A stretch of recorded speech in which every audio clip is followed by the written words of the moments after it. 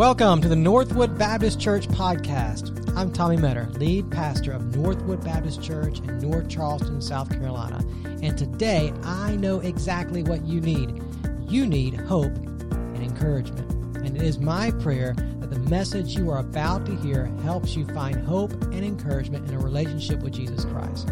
Hey, if you'd like to learn more about our church, visit our website, northwoodbaptist.com, or follow us on Facebook. Now, get ready for a message that will help you connect faith to life.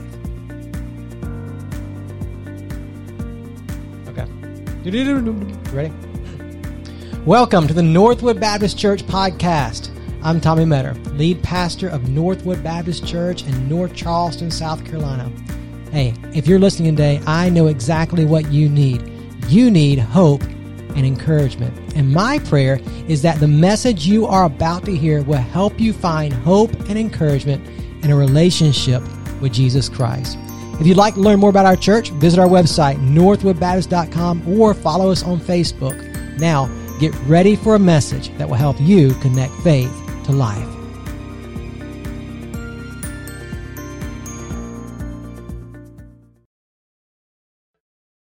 Open for the last time to the book of Genesis. We're in Genesis chapter 50 this morning.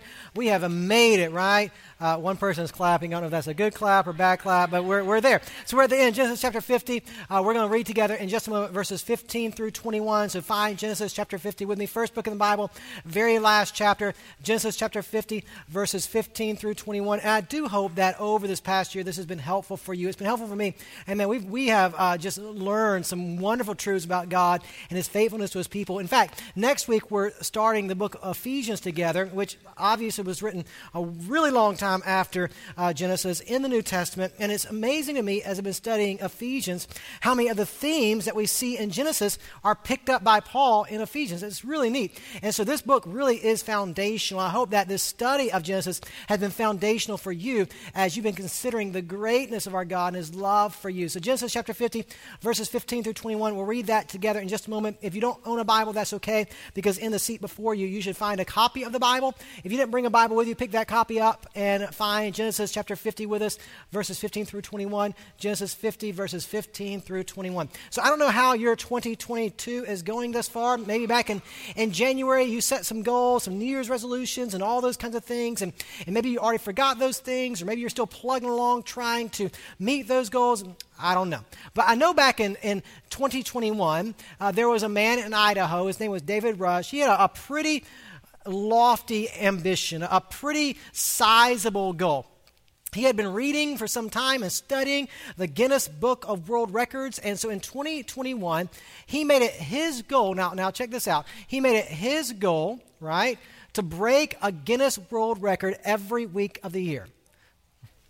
Yeah, I mean, who can't do that? And so 52 weeks, 52 goals. Now, I'm sad to say to you that he did not meet his goal. He tried. He only broke 43 records in 2021, which is still a pretty sizable feat, right? It's a big book, lots of world records. And so I wrote down some of the records he broke, which I thought were fun. I didn't write down all 43 because that'd take me a long time to read, but here are a few of the records he broke in 2021.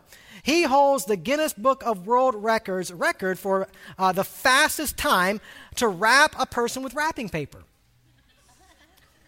Because that's something we all do all the time, and yeah.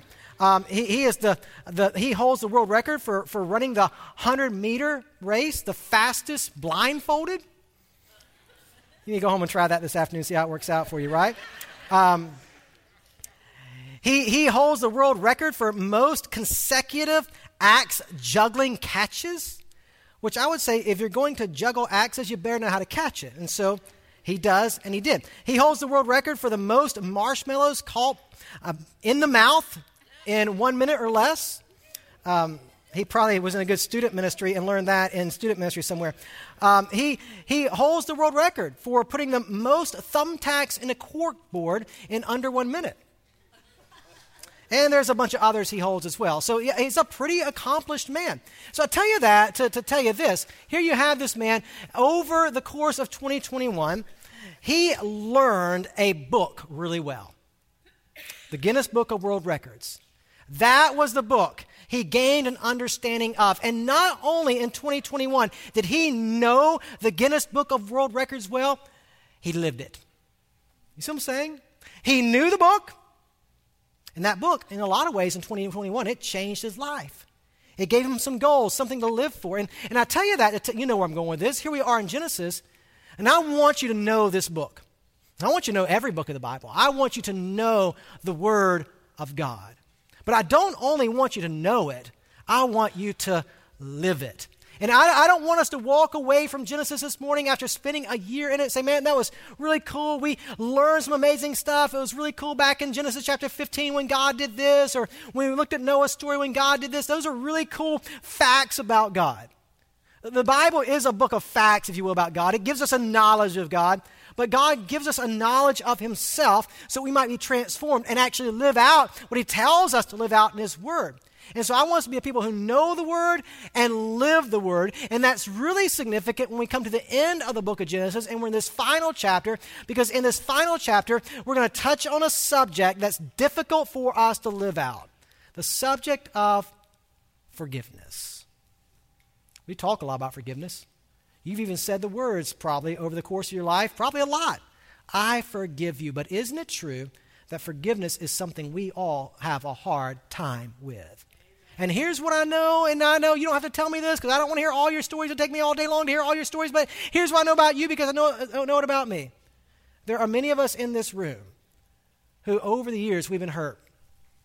And some of us have been hurt pretty bad. And there are probably some of us in this room that we've never been able to move past the hurt. We've refused to forgive, and for years now we've held on to bitterness and anger. And for some of us, there's somebody that you know, that you refuse to talk to because years ago they did something to you and you just can't let it go. Forgiveness is hard. But I want to share with you this morning, man, when you forgive, when you give the gift of forgiveness to someone else, you look a lot like your Savior Jesus. And I can't think of many other things that are quite as Christ-like as the ability to forgive others when they have wronged you. And so as we look at this final chapter in Genesis, I really want to just spend time this morning answering two questions. One, why should we forgive people who've hurt us? Now, I think we're going to see that very clearly from the text, why we should forgive people who hurt us. The second question is just real practical. How? How do we forgive people who've hurt us? So why do we do it? Or why should we forgive people who hurt us? And the second question, how do we do it? So let's answer those two questions this morning. Take your Bibles, Genesis chapter 50, verses 15 through 21. If you have that passage, go ahead and rise to your feet as we honor the reading of God's word together. Genesis chapter 50, beginning in verse 15, this is what the Bible says. When Joseph's brothers saw that their father was dead, they said to one another, if Joseph is holding a grudge against us, he will certainly repay us for all the suffering we caused him.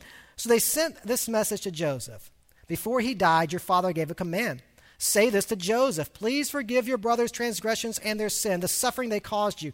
Therefore, please forgive the transgression of the servants of the God of your father. Joseph wept when their message came to him. His brothers also came to him, bowed down before him, and said, we are your slaves. But Joseph said to them, don't be afraid. Am I in the place of God? You planned evil against me. God planned it for good to bring about the present result, the survival of many people. Therefore, don't be afraid. I will take care of you and your children and be comfort. And he comforted them and spoke kindly to them. Let's pray together. Father, thank you again for this morning, for time to worship together, the time to reflect on your greatness and goodness to us, for time to hear your word together. And so, Father, now as we submit ourselves to your word, we're trusting that you're going to speak to us. And Father, I know all across this room, there are many of us that struggle with forgiveness. Because in this room, there's real pain. There's real hurt. We've been done wrong. And the truth is, we've done wrong to other people too. So, Father, I pray that you would teach us to forgive. And Father, I pray that as we hear your voice this morning, you would help us to be a people that want to respond to your voice in obedience. We love you, Lord. And we thank you for this time we have together to hear your voice. In Jesus' name, amen. You can have a seat. So you remember chapter 49. In Genesis chapter 49, Jacob, the patriarch, the father of 12 sons. He speaks over his sons. And he speaks words of prophecy. And you think about what's taking place in Genesis chapter 49. I mean, the nation of Israel, it is being started as Jacob speaks over his sons. And after he speaks over his sons, it's time. It's time for Jacob to die. Let me show you. Come down in chapter 49 and look with me, if you will, for just a moment at the end of 49. Look at verse 29. Then Jacob commanded them, I am about to be gathered to my people. Bury me with my ancestors in the cave in the field of Ethron, the Hethite, the cave in the field of Machpelah, near Mamre, in the land of Canaan. This is the field Abraham purchased from Ephron, the Hethite, as burial property. Now, you remember, don't you? That way back in Genesis chapter 23, I don't know if you remember that or not, but way back in Genesis chapter 23, Abraham bought a piece of land in Canaan. The first piece of land that he would take ownership of, it was a cave for him to bury his wife in. And now Jacob, as he's breathing his last breaths, more than anything else in his death, what he wants is he wants his body to be taken back to that cave, to be buried in the same cave that his grandfather and his grandmother were buried. That family cave, he wants to be buried there. And so he tells his sons, I'm going to die. When I die, take me to that cave. Because you know where they are now. We've seen this over the last few weeks together. They are in the land of Egypt. And at this point in the story, they've been in the land of Egypt for some time. Jacob doesn't want to be buried in the land of Egypt because Egypt is not home. Egypt's not where the Hebrew people ultimately belong. He wants to go back to Canaan. And so he breathes his last breath. And he dies. And Joseph asked permission of the Pharaoh to be able to take his father's body back to that cave in the land of Canaan. And you read through the verses in the beginning part of chapter 50, and it's a lot of pomp and circumstance. I mean, it's almost like when a president dies. You know, when a president dies here in the United States, that there's a big to-do about it, and he lies in state in the Capitol building, and there's, all this stuff that goes on or surrounding that death. In some ways, it seems like that's what takes place in these first few verses of chapter 50. You have this big funeral procession. It says that Joseph embalms his father's body, and they weep over him and mourn for 70 days, and they make a procession back to the land of Canaan. And it's just not Joseph and his brothers who go. I mean, it's them, it's their family, it's Egyptians. The whole nation of Egypt mourns over the loss of Jacob. And you can understand why. They mourn over the loss of Jacob because of Joseph. Joseph had been so influential in that nation. He had saved the people of that nation. I mean, they owe him a lot of gratitude. And so when Joseph's father dies, they mourn the death of his father. Now, it's interesting to me. Look at what it says. You come down to verse 9. Horses and chariots went up with him. I love what Moses says here. He says at the end of verse 9, it was a very impressive procession. Right? So it's a big deal. Moses wants us to know, I mean, this is not some, small family gathering around a graveside. This is a big deal. Horses and chariots accompany the body of Jacob all the way back to the land of Canaan. And this is what happens. Jacob's sons, verse 12, did for him what he had commanded them. They carried him to the land of Canaan and buried him in the cave of Machpelah. He's dead. And now, Joseph's brothers. The big question in their minds is, now what's going to happen? Because if you think about it, now I know you've been in this story like I have for some time. I mean, Jacob had his flaws. He was far from perfect. He was a deceiver, a trickster, and all those kinds of things. He constantly wrestled with God. But even though he had his flaws, he was the glue in the family. I mean, after all, he's the patriarch. He held the family together. And now that daddy's dead, what's going to happen? And these sons of Jacob, their minds begin to wonder, what is Joseph going to do to us now? Now that daddy's dead, daddy's not around to protect us from Joseph anymore. Now that daddy's dead, it is the perfect time for Joseph to exercise his authority and to cast judgment on his brothers, to get some revenge. Now's the time that daddy's dead. Because now that Daddy's dead, Daddy's not going to influence Joseph to be kind to his brothers. And it's really interesting. We read it a moment ago, but what the brothers do is they're so scared and so concerned that they send a messenger. They're not even willing to go into Joseph's presence. They send a messenger to Joseph, and they say to the messenger, say this to Joseph, that before Daddy died, Daddy said to forgive us. Before Daddy died, Daddy said to be kind to us. And so they send this message to Joseph. I mean, they're not even willing themselves to go into his presence. And honestly, we don't even really know if they said it or not because we don't see that in the text. Maybe they made it up. I have no idea. Maybe Jacob did say it. I really don't know. But they send this messenger to Joseph. And this messenger says, hey, your brothers, they're back there crying, and they're saying your daddy said that, once he died, you would forgive them. And look, this is real interesting to me, though. Look at what it says. You come down, and this messenger is there before Joseph, and look what it says. Verse 17, say this to Joseph, please forgive your brothers' transgressions and their sins, the suffering they caused you. Therefore, please forgive the transgression of the servants of the God of your father. And look what it says. This is real interesting to me. Joseph wept when their message came to him. Why? I mean, this messenger is there, and he's saying that your brothers, they want you to forgive them, and Joseph starts crying. Why did Joseph start crying? I think I know. Do you remember Genesis chapter 45? In Genesis chapter 45, Joseph was there before his brothers, and if you remember the story, that is that point in the story where he reveals his identity. For a long time, he hid his identity. He looked like an Egyptian and smelled like an Egyptian and acted like an Egyptian, and they just thought he was an Egyptian ruler. But then he revealed to them, no, I'm not just an Egyptian ruler. I am your brother, Joseph. And remember the awe and the shock that came over them. And you remember what Joseph said.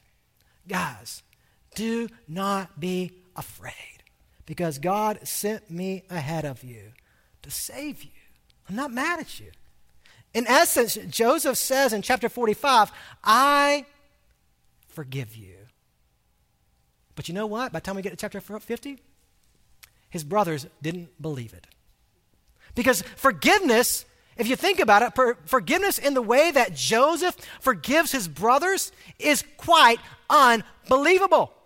And when you think about all they had done to him, how they had plotted to kill him at first and then changed their minds and sold him into slavery instead, where he lived as a slave for years and then was accused of sexual harassment and then thrown into a prison and taken away from his father for decades. I mean, how do you forgive that? Because let's just be honest, you're not supposed to forgive that kind of stuff. I mean, if you think about the world that we live in, when someone hurts you badly, the world tells you what? You're supposed to hold a grudge. You're supposed to get even. It's your right to be angry with that person. The world doesn't teach us to forgive. The world teaches the opposite. And so when we are able to exercise forgiveness, to give forgiveness, it is quite unbelievable. But here's Joseph. No. He's weeping. He's already forgiven them. They just can't believe it. And then they come into his presence. Look what happens. They finally come into his presence. His brothers came also to him, verse 18, bowed down before him and said, we are your slaves. But look what it says. Joseph makes two statements that are pretty interesting. Verse 19, Joseph said to them, don't be afraid. Listen to this. Am I in the place of God? Come on, guys. Revenge? Right? Judging you? Condemning you? I don't sit on the throne. I have no right to do that. God is on the throne. He is the one who administers justice according to his will. He is the one that makes wrongs right according to his will. He's the one on the throne, not me. And just a reminder to you as well, when someone hurts you, just remember, you ain't on the throne. God's on the throne. And it's God's will. And it's God's duty. And it's God's responsibility to fight your battles. It's God's responsibility to bring justice. It's God's responsibility to make wrongs right. You see what I'm saying? Joseph says, I'm not the one on the throne. God is. And this other statement he makes, and you know this because it's one of the most famous verses in the whole Bible, and certainly in the book of Genesis. You have planned evil against me. They did. They planned evil against him. They plotted to kill him, eventually sold him to slavery. Evil. But look at what he says. God planned it for good, to bring about the present result, the survival of many people. Do you hear what Joseph's been saying? You planned it for evil? I know. But you just don't know how good my God is. Because even though you planned it for evil against me, my God has brought good out of it. You are saved. You're not starving to death in Canaan because of what God has done through the evil that you did to me. Do you see? Joseph can forgive, right? And it's unbelievable. But Joseph can forgive, watch this, for two reasons. Why can Joseph forgive? Why? Because of God's goodness. God had been good to him. If you think about the book of Genesis where we've been, right? I mean, God has been good throughout the book of Genesis. I mean, think about how God has put up with people in Genesis. I mean, back to Adam and Eve. I mean, he even after they sinned, he blessed them by giving them children and promising Eve that someday one would come from her lineage that would crush the head of the serpent. God was good to Adam and Eve in spite of their rebellion. God was good to Noah because he was a sinner just like everybody else. But God rescued Noah out of the world and put him on a boat to save him from wrath, right? God was good to Abraham. Think about how many times Abraham messed up. He at one time, right, lied about who his wife was and told someone it was his sister. But God is good to Abraham and gives him second chances. God was good to Jacob. Jacob messes up all the time, but God continues to endure with Jacob. God is good to Jacob. God was good with Judah. Remember what Judah did, that heinous act of sleeping with his daughter-in-law because he thought she was a prostitute. God forgave that. I mean, when you read the book of Genesis over and over and over again, you can't walk away from Genesis without being convinced that God is good. Now, I tell you that to remind you this.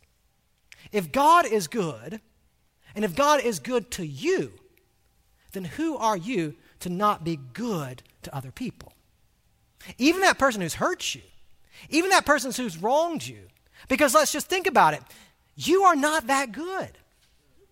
I know none of us want to hear that. That's not why you came to church this morning, to hear you weren't that good. And I'm sorry to burst your happy bubble this morning, but that's the reality, right? You're not that good.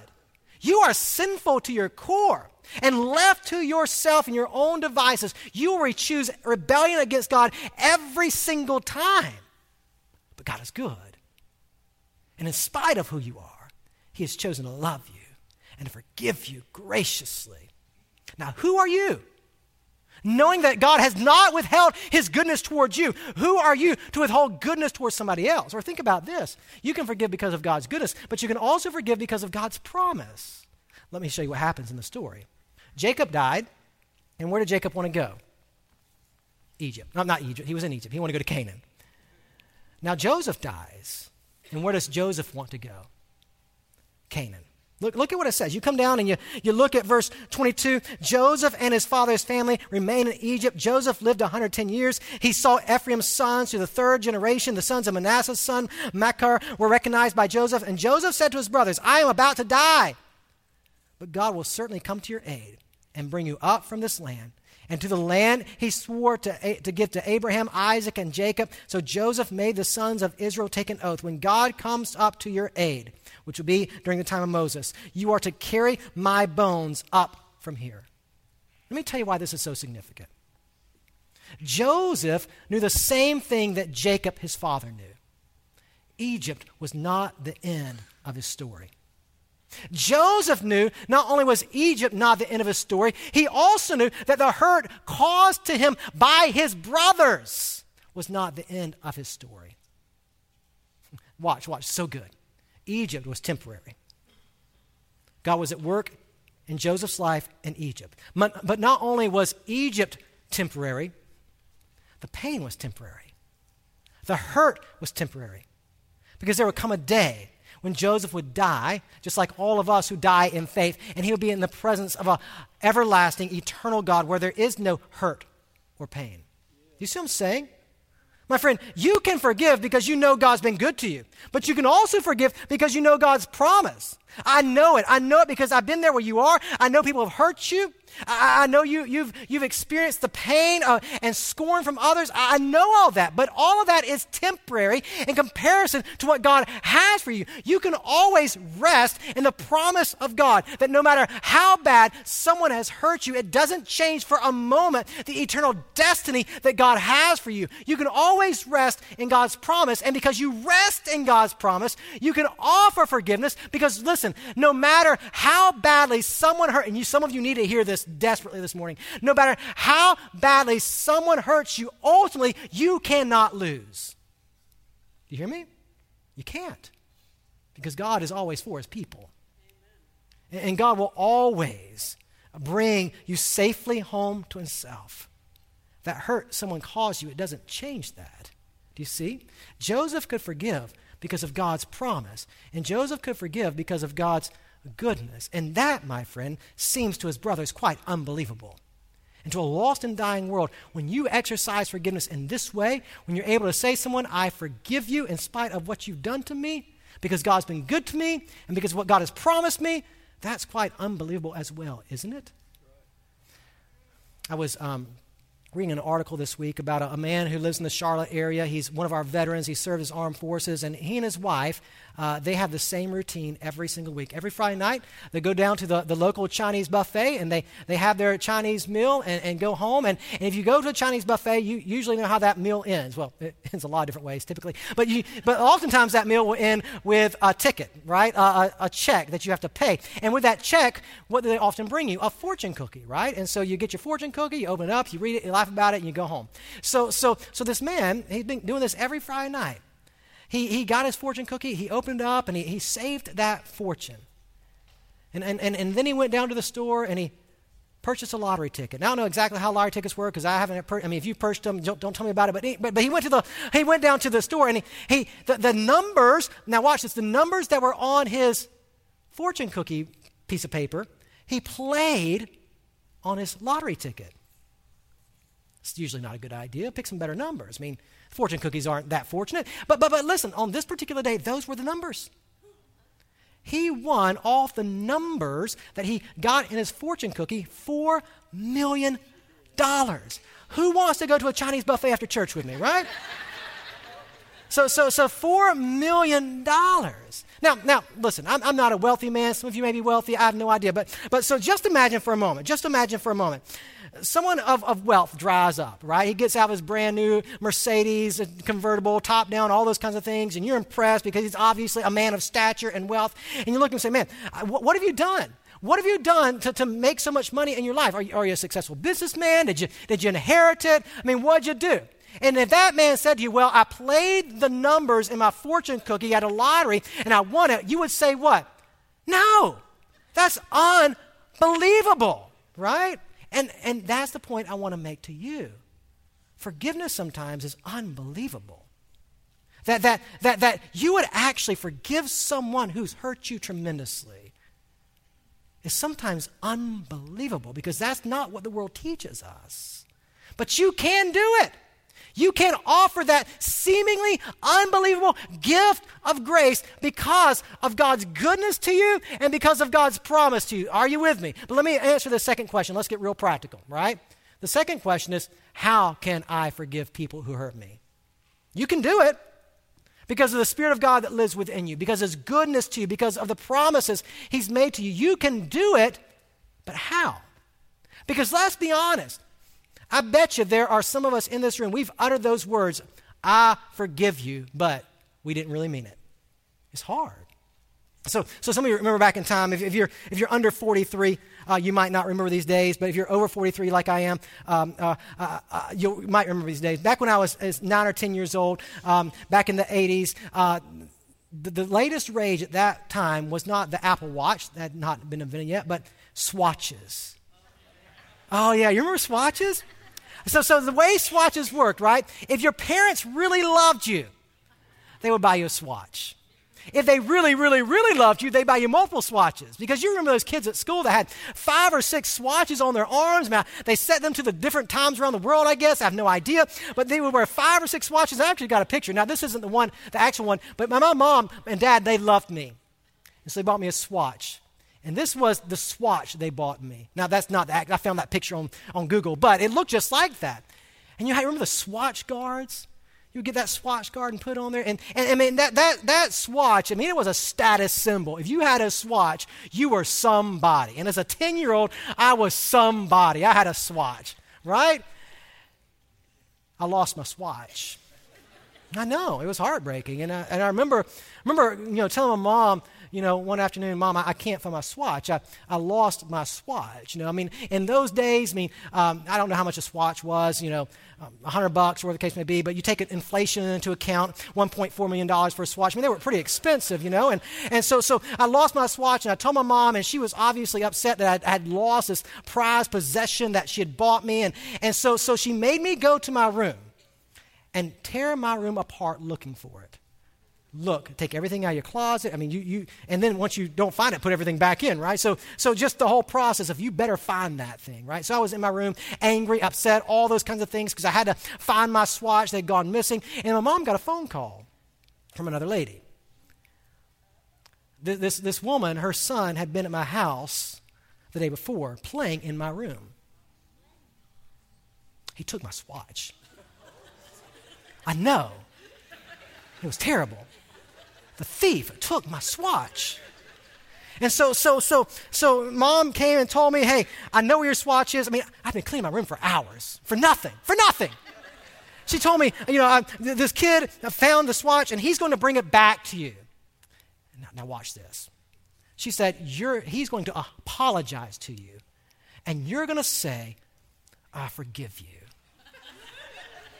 I didn't want to tell the kid I forgive you. I wanted to punch him in the stomach. I mean, I had to clean my room for nothing. Do you understand? And I can remember that kid coming to my house and he was carrying my Swatch and me just trying to hold it together. He gives me the Swatch and looking at me and saying the words, I forgive you. I didn't forget. I mean, I still don't like the kid. You know what I'm saying? I mean, he took my Swatch. But we've all had those moments, haven't we? We've all had those moments where we have said the words, I forgive you, but we didn't mean it. They were just words. So how do we get to a place where we really forgive? Where we give this unbelievable gift of forgiveness, where we say, I don't hold it against you any longer. In fact, I want the best for you. How do we get to that place? Well, let me give you this time we have just a few ways, just real practical, right? One is always remember how much you have been forgiven. Okay, I don't know if you know this or not, but when Jesus went to the cross and died the death that you deserve, when he took the punishment for your sins upon himself, he didn't take the punishment for some of your sins, or even many of your sins, or most of your sins for that matter. When he died in your place, taking the punishment for your sins upon himself, he took the punishment for all of your sins upon himself. Not 90% of them, not 95% of them, not 99.9% of them. All 100% of your sins were placed on Christ. And through his death and ultimately his resurrection, you have been forgiven of all of your sins. There's not one sin that you've committed that God looks at you and says, nope. You cross the line with that one. I can't forgive that one. I'll forgive the rest of them, but not, no, that's not the way it works. You've been forgiven of every single one of your sins. And if you think about it, remember now, I just told you earlier, you ain't that good. You got a lot of them. You probably committed a lot of them this morning on your way to church, right? Anybody drive with their family to church this morning? Come on, right? You know what it's like to be a sinner. But yet God has forgiven all of them, past, present, and future. So when someone hurts you and you're having a hard time forgiving them, remember how much you've been forgiven, right? Also, confess your anger and bitterness. Because this, I believe, is what oftentimes keeps us from extending that forgiveness. We just get so angry and bitter. And I can't talk to him right now. I can't talk to her right now. I mean, I'm just so hurt, and you don't know what she's done to me. You don't know what he's done to me, and you just let that stuff simmer inside of you. And it's a poison to your soul. And again, some of you in this room this morning, it's been years since you've talked to particular people because of what they did to you years ago. And the reality is, some of you don't even remember what they did. You just know you're mad. And that bitterness and that anger has taken over inside of you. If you're going to forgive, you got to start with you and confess that to the Lord. And just be honest, Lord, this is keeping me. I'm so angry. I'm so hurt. I'm so bitter. Please help me. Help me to see that person with your eyes, with grace, instead of with the eyes of bitterness and anger. And so part of it is confessing that bitterness and anger that you're holding on to. But also think about this. Oh, this is good. Live as a dead man. Let me tell you what I mean by that. In Galatians chapter 2, verse 20, Paul says this. Listen, I've been crucified with Christ. Therefore, I no longer live, but Christ Jesus lives in me. Crucified. I've been crucified. I'm dead. My desires, my way of life, the things I want, the things I think I need, I'm dead. Because here's what happens. When someone hurts you, what you tend to say or tend to think maybe is I have a right. I have a right to be angry. I have a right to seek revenge. I have a right to hurt. You don't know what's been done to me. I have a right. Can I just tell you something with as much love as possible? No, you don't. No. Now, if you're a follower of Jesus, because you died to yourself, the only rights that you have are the rights that Christ Jesus has given to you. And he has, now watch this, he's given you the right and the responsibility to forgive instead of holding on to hurt.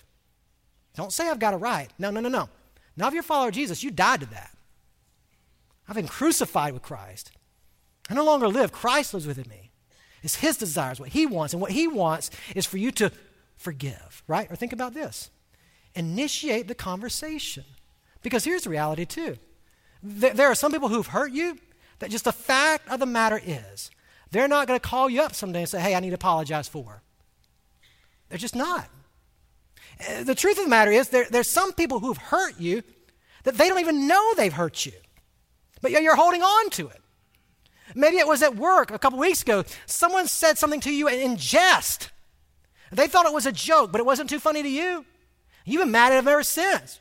They don't know they hurt you, but yet you're holding on to that hurt. And just be able to initiate a conversation and call someone and say, hey, you may remember this, you may not remember this, but weeks ago, years ago, you really hurt me when you did this. And I just want to say, I forgive you for that. And I love you, and I hope we can continue on in our friendship. Sometimes you need to be, really all the time, you need to be the bigger person, right? And take responsibility for the relationships that God has given you. And sometimes that means initiating the conversation. You see? Let me show you something else. Don't always expect things to go back to normal. Right? Saying those words, I forgive you, doesn't always make things better instantaneously. Because you know this like I do. And now, you need to come in close and listen for just a moment so you don't mishear what I'm going to say.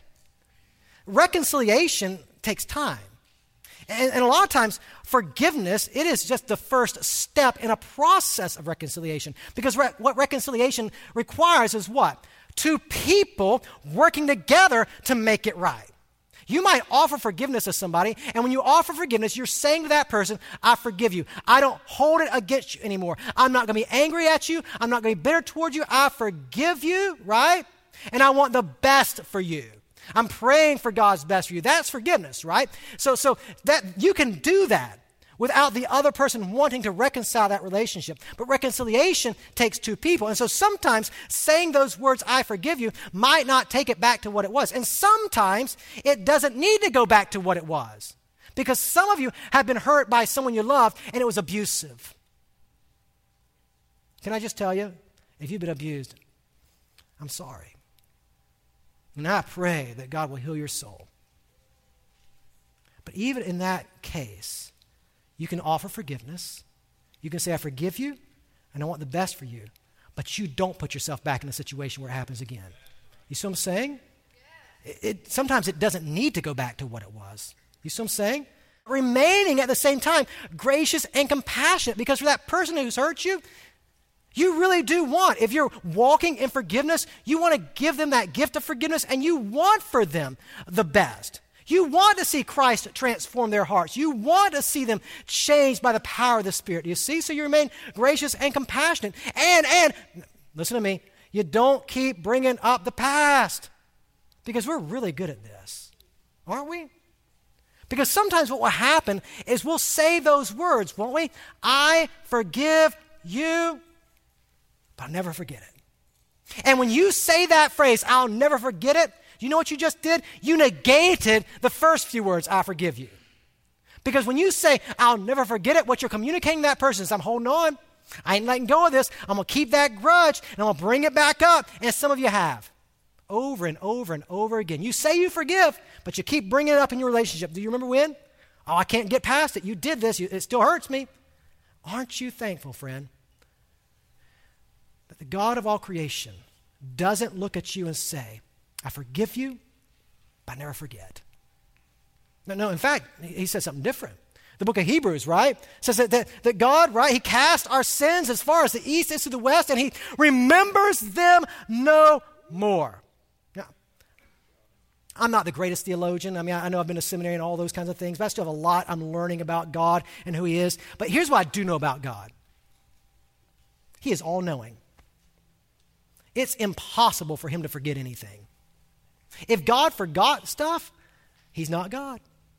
Because God, by very definition of who he is an all-knowing God. He knows everything. He sees everything, past, present, and future. So can I just tell you, he's not literally forgotten those sins you've committed. But it's better. He treats you as if it never happened. That's the forgiveness of God. He doesn't keep bringing it up and throwing it in your face. He helps you in his grace to move on and become somebody different and better for the sake of the kingdom and the glory of Jesus Christ, you see? And so forgiveness, when you forgive, you're going to offer that gift. I forgive you. I want the best for you. Again, it's going to be different in every relationship, what that looks like in reconciliation. But you are saying, I'm not going to keep bringing it up. It's done. I'm not going to keep reminding you how much you hurt me. Think about this. Ultimately, you're going to put the relationship in God's hands. You're going to seek his wisdom. You're going to offer that forgiveness. You're going to say to God, what do you want me to do next? How do you want me to be a blessing to the person that hurt me? How can I minister to the person that hurt me? And just ask God for wisdom in how to do that. You see? That's how. Those are some practical steps that you can take to offer forgiveness to someone else. Why can you forgive? Because God's been good to you. And because of his promise. And let me just remind you as we're closing our time together, if your focus is on him, Joseph's focus was not on his brothers, it was on the promise, what was to come. And if your focus is on the best, what is to come, the glory of Jesus Christ, if your focus is on that, the best that God has for you, his son Jesus Christ, then you can always give others your best. Forgiveness. But when your focus is on the hurt and the pain and what someone has done to you, you're always going to give people your worst. You're going to lash out, anger, more hurt. You see what I'm saying? And so for some of us this morning, for those of us who are struggling with forgiveness in this room, and for some of us, it's just looking up. It's looking up and seeing that God has given us in Christ Jesus our Lord his absolute best. And he's given us the gift of forgiveness. And so what that means for us, since we know he's given us his best, that we now give others our best. And for some of us in this room, what it means is there's a phone call that needs to be made this afternoon. There's a coffee appointment that needs to be made for later on this week. There's a coworker you need to grab at the office and say, hey, can we talk for just a minute?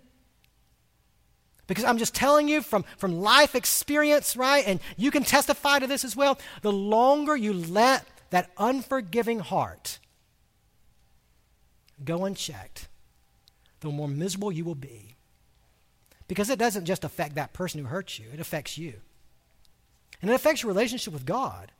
Because if you're not willing to forgive, you're not living in obedience to God. Do you see what I'm saying?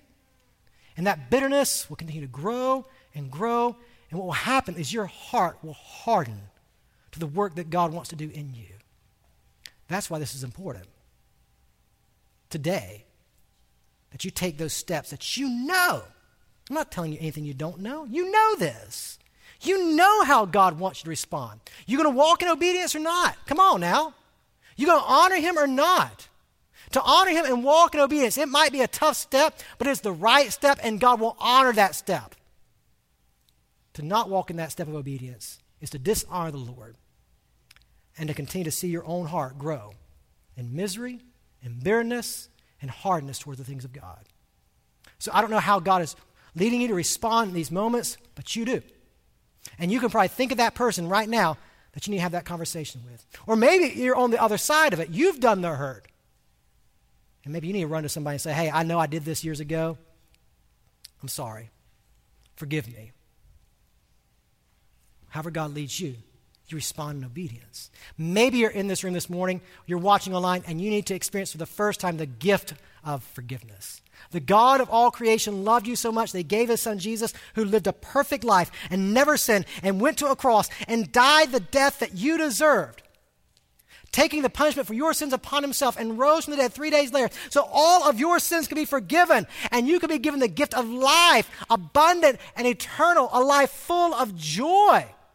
And maybe this morning for the first time, there's someone watching online or in this room who needs to experience a relationship with Jesus by confessing your sins to him and turning to him by faith and surrender. In the corners of this room, there are 2 crosses. If you this morning want to place your faith in Christ for the very first time and experience his gift of forgiveness, as we sing together, get up. Go to one of those crosses. There'll be somebody there who's ready to pray with you and talk with you and help you today begin a relationship with Jesus. If you're watching online, you're going to see a number up here on your screen. Text the name Jesus to that number, and then very soon, one of us from our church will talk to you. Help you today begin a relationship with Jesus. But today, let today be your day of finding forgiveness in Christ, finding salvation in him. Let's pray together. Father, thank you for this morning, for time in your word. Thank you for your goodness to us. Father, as we just consider your truth this morning, I pray now that we respond. I know, Father, that in this room there are a lot of us that are carrying a lot of hurt around. It's time to let it go. It's time to take that step of faith, make that phone call, sit down with that person and have that honest conversation. And whatever the outcome of that conversation will be, we will know that we've honored you by doing what you've asked us to do. Father, there's some in this room who've been the cause of hurt. Years ago, we did something to our spouse, and we never sought his forgiveness or her forgiveness. We said something at work last week that we know stung someone. Father, help us to go and to seek forgiveness, to say, hey, I'm sorry. Forgive me. Father, if there's one in this room this morning who has never experienced the forgiveness of Jesus, I pray today that that person today would know that you're a God who loves and extends mercy. And I pray today that person would find peace in a relationship with the one who died for him, for her, and rose again. So, Father, here we are, your people. We're going to respond to you now in obedience. We're going to respond in the name of Jesus. Amen. Go ahead and stand up. You come now as the Lord leads you as we have a time of invitation together.